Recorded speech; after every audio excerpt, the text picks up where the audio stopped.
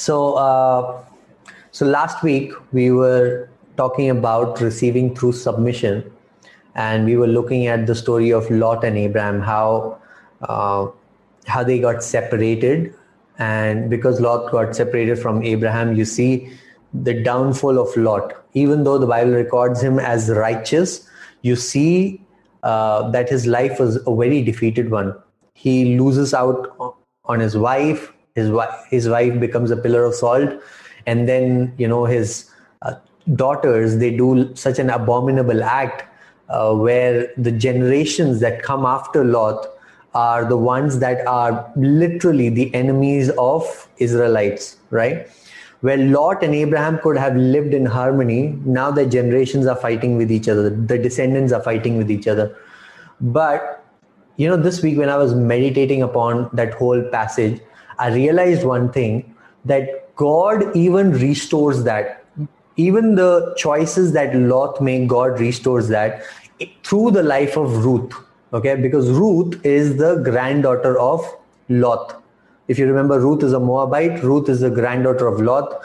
And when Ruth submits herself to Naomi, when Naomi had nothing, she says, your people will be my people, your God will be my God. I will not let go of you. I will come with you. When Ruth does that, when Ruth submits herself to Naomi, you see Ruth not only gets married, not only has wealth and riches, but she has the biggest blessing of being in the lineage of Jesus. Okay, think about that. She has the biggest blessing of being in the lineage of Jesus. Because what was Abraham's greatest blessing? Abraham's greatest blessing for Abraham might have been just Isaac. But how God saw it was Jesus, was the birth of Jesus. That's why God tells Abraham in Genesis 22 that through your seed, all nations will be blessed. That is Abraham's blessing, that all nations will be blessed through Abraham. And it is talking about Jesus. Lot had an opportunity, but he missed it. But God restores Lot and his legacy and the descendants through Ruth. And how is Ruth able to do that? By submission. Think about it. Submission is so powerful. So today, I want to talk to you about something very similar. It's very similar to submission. So the title is Receiving Through Honor. What is it? Receiving through honor. Submission all has to do with honor. See, if you want to learn anything when you go to school, you will not learn if you don't honor the teacher. If you don't submit to the teacher, how are you learning? You will not be able to learn, right? So this is not just a spiritual principle. It is a principle that when we honor people, when we submit to people, we get what they have. I heard the story. It happened in a church where a prophet came and released a word over a woman saying that, you haven't had children for a very long time, but now, by next year, you're going to have children. There were other women in the room who had similar condition, who received the same word, okay, who just celebrated what was happening to this woman. They received it and they were pregnant. Think about that. Okay, when you honor somebody else, or you celebrate the other person, the blessing that they receive, you start receiving also. But at the same time, when we don't receive is when we start complaining, we become jealous, we are envious. Oh man, how did that happen to that person, But if you celebrate, man, oh, Matthew just got a lot of money. He got a promotion. You celebrate that. Oh, he got married. He found a girl. He found a boy. When you celebrate in that person's victory, when you celebrate and when you honor them, you get to partake in their victory and celebration. The blessings overflows into your life as well. Okay. So this is just a principle, guys, that when you submit or you honor somebody, right? You honor the people of God, you honor God's calling, it starts overflowing into your life as well. It starts overflowing into your life. That's why Paul says in Romans 12 verse 10, he says something like this. I'll read it for you. Romans 12 verse 10, he says, outdo one another in showing honor. He says, if you want to compete on anything, do that in honoring one another. Outdo one another in showing honor. Because honor is so powerful. See, honor is the fabric of the kingdom. Okay? Honor is the fabric of the kingdom. So I'll show you one story from Luke chapter 7. I know that you are very familiar with this story, but I'll still show it to you. It is about the woman who comes to Jesus and who pours her alabaster. She breaks an alabaster and she pours the anointment on Jesus. Okay, so I'll just read that story. Luke 7. If you have your Bible, just turn with me. Luke 7. Or if you don't have your Bible, just listen to this. Okay, Luke 7 verse 36. Luke 7 verse 36. It says, one of the Pharisees asked him to eat with him, and he went into the Pharisee's house and reclined at table. And behold, a woman of the city who was a sinner, when she learned that he was reclining at table in the Pharisee's house, brought an alabaster flask of ointment. And standing behind him at his feet, weeping, she began to wet his feet with her tears and wiped them with the hair of her head, and kissed his feet and anointed them with the ointment. Now when the Pharisee who had invited him saw this, he said to himself, if this man were a prophet, he would have known who and what sort of woman this is who is touching him, for she is a sinner. Think about this, guys. Jesus was invited by a Pharisee. Jesus is invited by a Pharisee for a meal. He goes there and this woman just barges in. She's uninvited. She's absolutely uninvited, and the Bible specifically says that she's a sinner. So she knows how other people are going to react. Okay, so she's not keeping her honor. She knows that she's uninvited, but she goes. It just feels the desperation that she has to meet Jesus. Okay, she does not care what other people are going to talk about. Maybe she's so used to what people talk about that she's got numb to it. She's a sinner.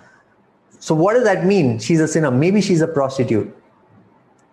Okay, this alabaster jar of ointment, in other passages in Matthew and Mark, it says it's more than 300 denarii. More than 300 denarii means 1 denarii is the wage of a laborer for a day.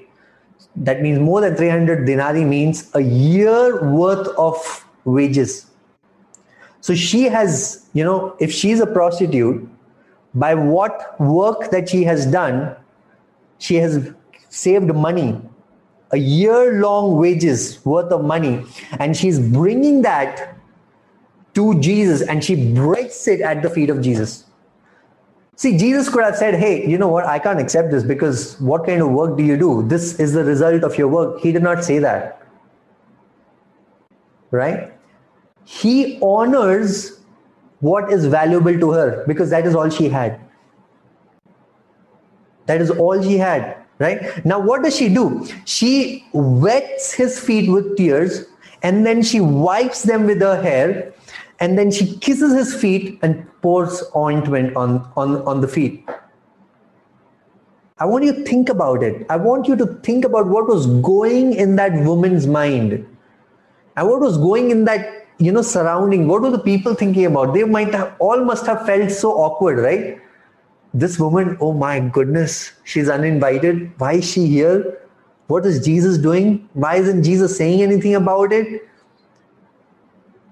See, the culture of Israel is just like Indian culture, okay? There's a lot of shame around it. Yeah, and just think about it. Must have been pin drop silence. Everybody would have been, some might have been just ignoring that whole scene. But there's this guy, this Pharisee who invited him. He is thinking in his mind. Okay, he does not say it loud. He's thinking in his mind. He says, if this man was a prophet, he would have known who and what sort of woman this is and who is touching him, for she's a sinner.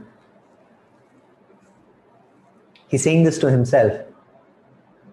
And, then Jesus responds very amazingly to him. But what I want to show you is highlight the passage from verse 44. Then turning toward the woman, he said to Simon, do you see this woman? I entered your house. You gave me no water for my feet, but she has wet my feet with her tears and wiped them with her hair.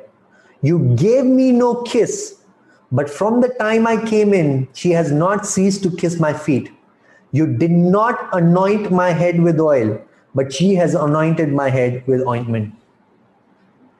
See, guys, Jesus is completely, how do I say this? He's not completely, let me put it this way.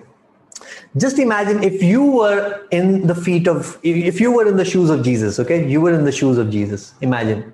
And somebody brings a bag full of money and puts it on your feet. A year worth of wages, if they put it on your feet, how would you feel? But you see Jesus is so calm, man. He's receiving the honor. Why? Because he's not proud. He's receiving the honor because he's humble. He knows who he is. After he receives the honor, he looks at the Pharisee and he says, hey, you invited me, but you gave me no water to even wash my feet. In that culture, if you would go to somebody's house, the first thing that you would do is that the host will give you water so that you can wash your feet. That's the culture. But the Pharisee, he does not even do that. What does that say? It just says that he did not honor Jesus. He just saw Jesus just as an ordinary person. See, guys, dishonor does not mean looking down. Dishonor means just seeing something as ordinary. He just saw Jesus as ordinary compared to this woman who understood who Jesus was, who had a bigger revelation of who Jesus was. This woman is a sinner. She probably did not read scriptures, but she knew in her heart that this was the Son of God. But the Pharisee who read the scriptures, he does not honor Jesus, just treats him as ordinary. And that's why Jesus says, hey, you know what? You did not give me anything, but look at this woman. You know what's the interesting thing is? Jesus does not acknowledge honor as much as he acknowledges dishonor. Like he pointed it out. He pointed it out to them. Because the Pharisee just treated him as ordinary. And you know what is the thing that I love? In the other passage in Matthew about the same story, Jesus says, truly I say to you, wherever this gospel is proclaimed in the whole world, what she has done will also be told in memory of her. Just by one incident, she became world famous. Not just in that time, but through generations after generation. Her story is mentioned in 3 out of the 4 Gospels. And Jesus is saying, what she has done will be known wherever the gospel is proclaimed. Think about that. Think about that. See, in that culture, she was not an honorable woman. She was not honored. But when she honored Jesus, look at how the blessing of Jesus flows into her life. How Jesus esteems her more than the Pharisees, more than the self-righteous people. So what I want to tell you is, guys, when you honor God, when you honor the calling of God, when you honor the word of God, my goodness, amazing things start to happen in your life. See, the biggest blessing that you and me can have, the biggest blessing is God's word, is knowing Jesus, right? The biggest blessing that we can have is the word whose name is Jesus. That's the biggest blessing. And when you honor him, my goodness, amazing things begin to happen. But just like I said last week, if you can't honor the people whom you see physically, if you can't honor the people who are here in the physical world, how can you honor somebody who is invisible? How do you honor? How do you honor? What do you learn from this story? How did this woman honor? By giving. By giving what was valuable to her. You can honor by giving. By giving your money, by giving your time, by giving your energy, by giving whatever is valuable to you. See, Jesus says in Matthew 6, he says, where your treasure is, there your heart will be. Where your treasure is, there your heart will be. What do you value the most? You might say that, God's calling in the kingdom of God is the most valuable thing to me. But how you really can test that is by just seeing where your money, time, energy goes. Yeah? Where your treasure is, there your heart will be. Honor the people around you, guys. Honor them. When you honor the people around you, you're basically honoring Jesus. You can receive everything that God has for you by honor. Come on, let me say a prayer. Father, we thank you. Father, we thank you for this word. Thank you for revealing to us that honor is the fabric of the kingdom. And Father, we just pray that you will give us this heart of honor, that we honor everyone and we celebrate everyone's life with the unique character of yourself that you have embedded in their lives. Father, we will honor them and we will receive that and make it a blessing in our life. Teach us how to honor. Teach us how to submit to one another. Father, we thank you. In Jesus' name we pray. Amen.